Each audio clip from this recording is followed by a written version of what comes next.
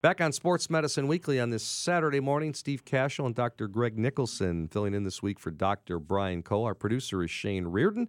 Coordinating producer is Teresa Ann Seeger. Our website is sportsmedicineweekly.com. Time to talk a little nutrition. We're going to bring on one of our favorite guests here who has set my life straight, Dr. Greg. Really changed my lifestyle of eating and nutrition and different things. I always ask Dr. Cole. He is a healthy eater. I feel guilty sometimes. We're in the Bulls media room, and I have a big plate of food, and usually healthy. All right, I got my salad, but it's Dr. Cole's portion and my portions are a lot different.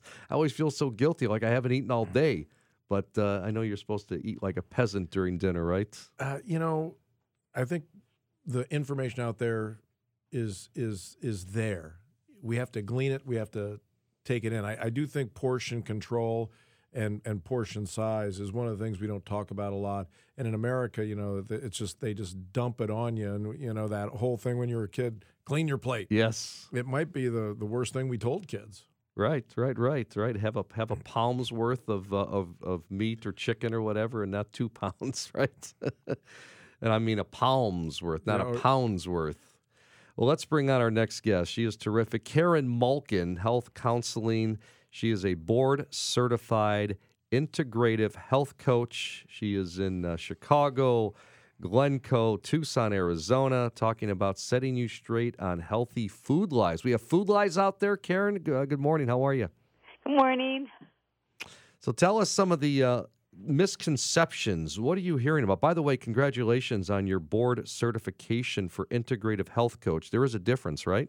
Yes, there is. There's a national board certification that came out about a year ago, and there's about 1,100 of us that are board certified in integrative health coaching. Fantastic. Congratulations. So, yeah, that's really cool. So how do people get so misled by the food industry? Well, there's so much information out there that people are having trouble deciphering what should I eat. And I think it's misleading, because we're all unique in our own way, right? We all have different physiology. We have different genetics and our ancestry, our cravings, our body type. So there's no one diet out there for everyone. So I really encourage my clients to experiment with different foods around their natural biocircadian rhythm, maybe meal timing, and potentially exercising with breakfast. So you kind of use your own body wisdom. But there's a lot of truth there and false marketing with regards to these food products, and especially food labels. How can a box of Fruit Loops be labeled whole grain? Right. Well, Karen, the one thing we're seeing more and more now is that label of organic. That organic eggs or organic milk, and I always say, well, wait a minute, where else did it come from? Is there a designation where you're allowed to put organic on it, and does it make a difference?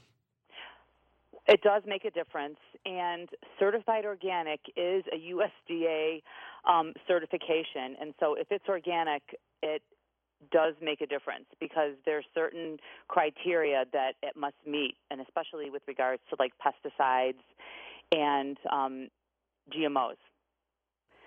So organic dairy and organic meat, when you have cows that are fed pesticide, antibiotics, and grains with pesticides, you're going to have a different genetic chemical makeup in that meat.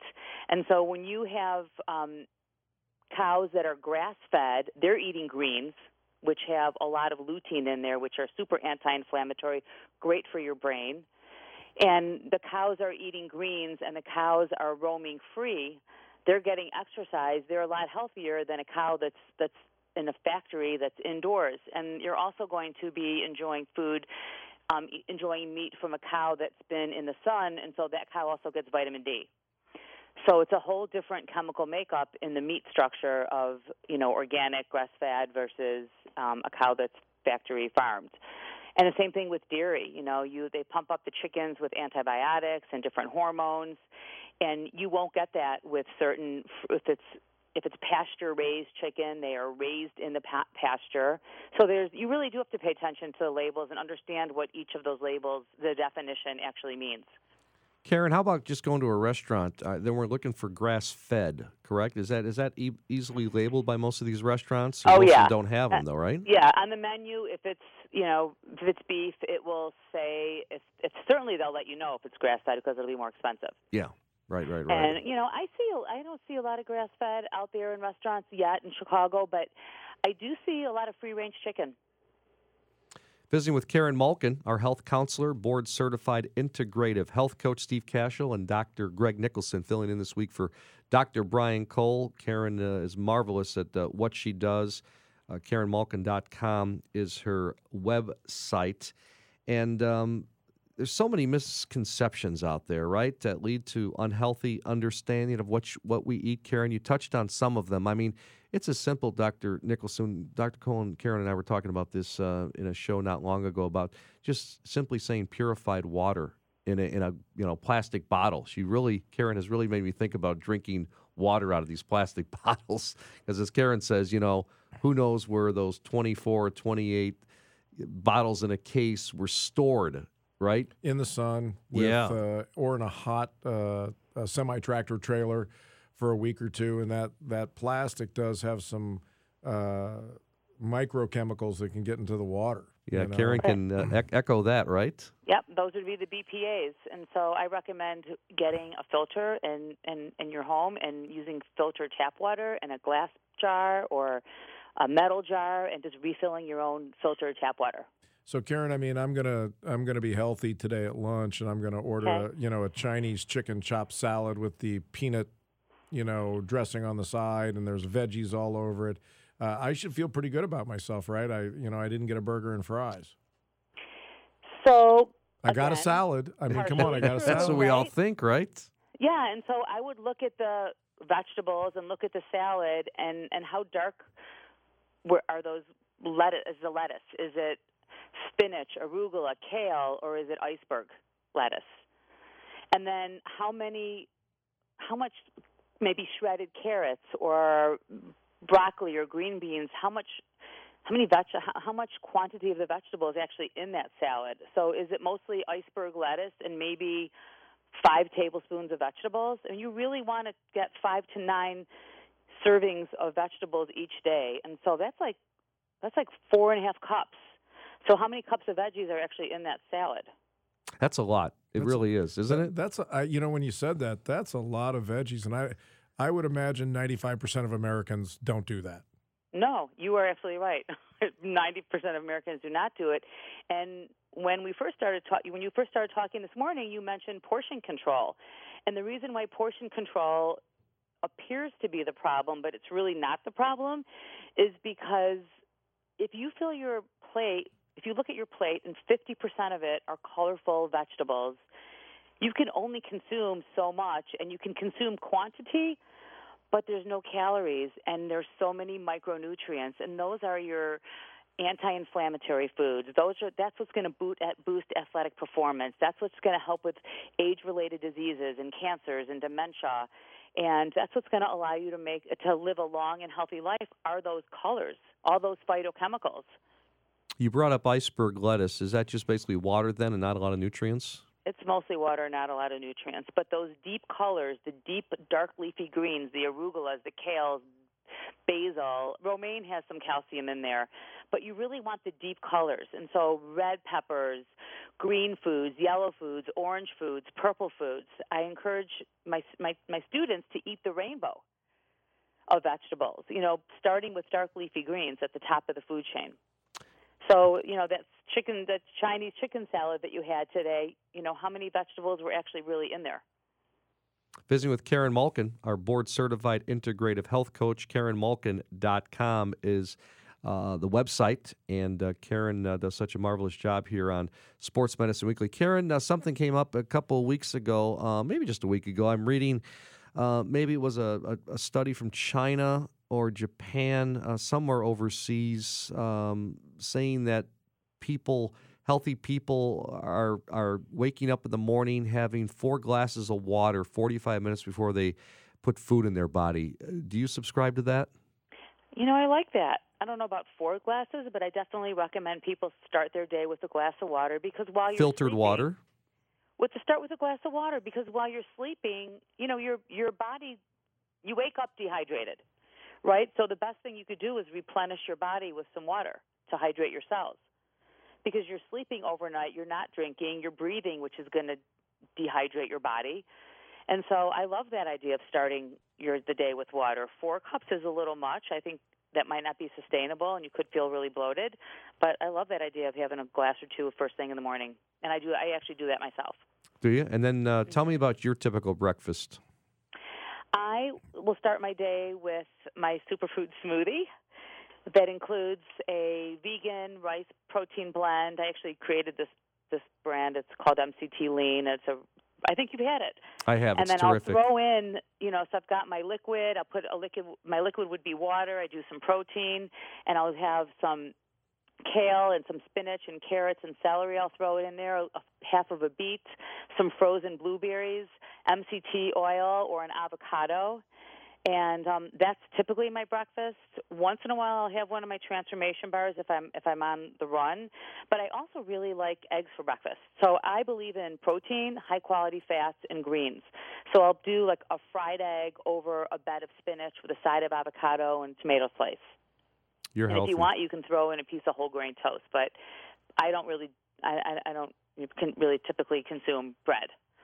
Right. I played golf the other day with a client who had a shake similar to yours, the protein shake, but did not know anything about the MCT lean oil. And I said, you got to try the MCT lean oil. I gave her your website, KarenMalkin.com, where you can purchase that. But I couldn't describe it. Can you describe it for our listeners what it does? Well, MCTs are medium-chain triglycerides, and so they're a shorter-chain fat than your typical long-chain vegetable fats. And so they're just metabolized differently in your body. The shorter-chain fats can cross the blood-brain barrier. There's research around, coconut oil and MCT oil for brain health. Because it can cross the blood-brain barrier. Also for athletic performance, I found that a lot of my athletes their endurance is longer with their workouts when they can add in some MCT oil. And the same thing with weight loss. The shorter chain fats metabolize differently than the long chain, so they don't get stored as fat. So the MCTs are kind of like a fuel source for athletes. And what or age? For anybody that likes to be active and have energy. Can you give that to a 10-year-old? I do a teaspoon, and it's also a saturated fat, so it should be part of your dietary saturated fat budget. Your monounsaturated fats are the healthiest fats. That's your olive oil. That's your avocados. There's also an algae oil out there made by Thrive, THRIVE. You can get it on Amazon, Whole Foods. It's algae oil, and it's really high in heart-healthy monounsaturated fats.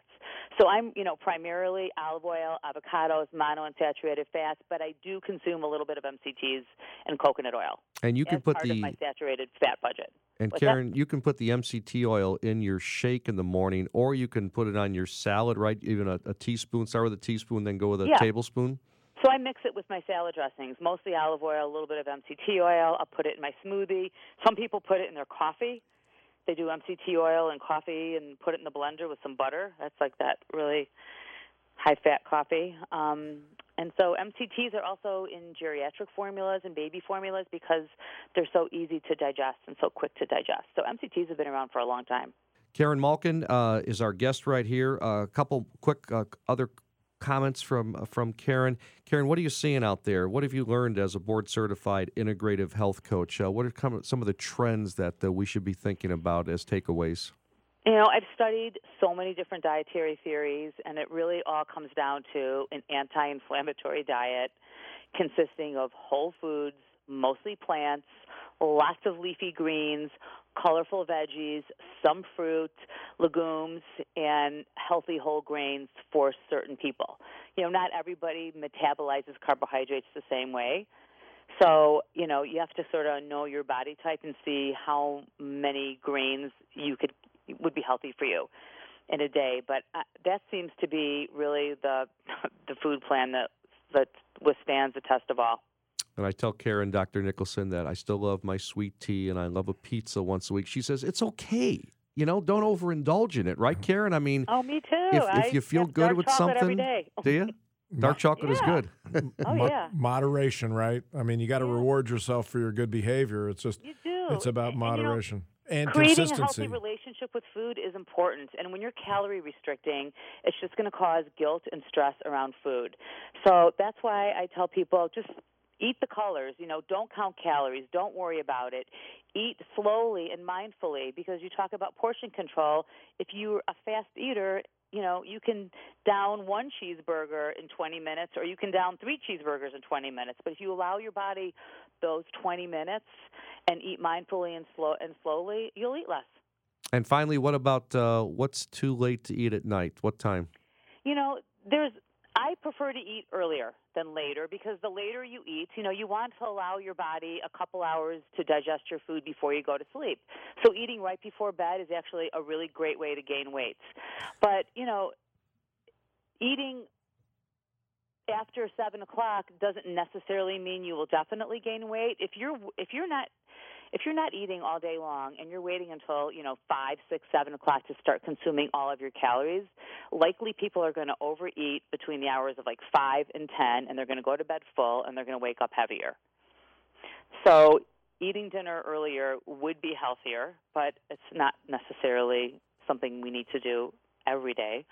But you really want to consume a rhythm of meals: breakfast, lunch, dinner, minimize snacking, burn your own body fat between meals, and really love your food. Well, what I'm hearing is have your plan.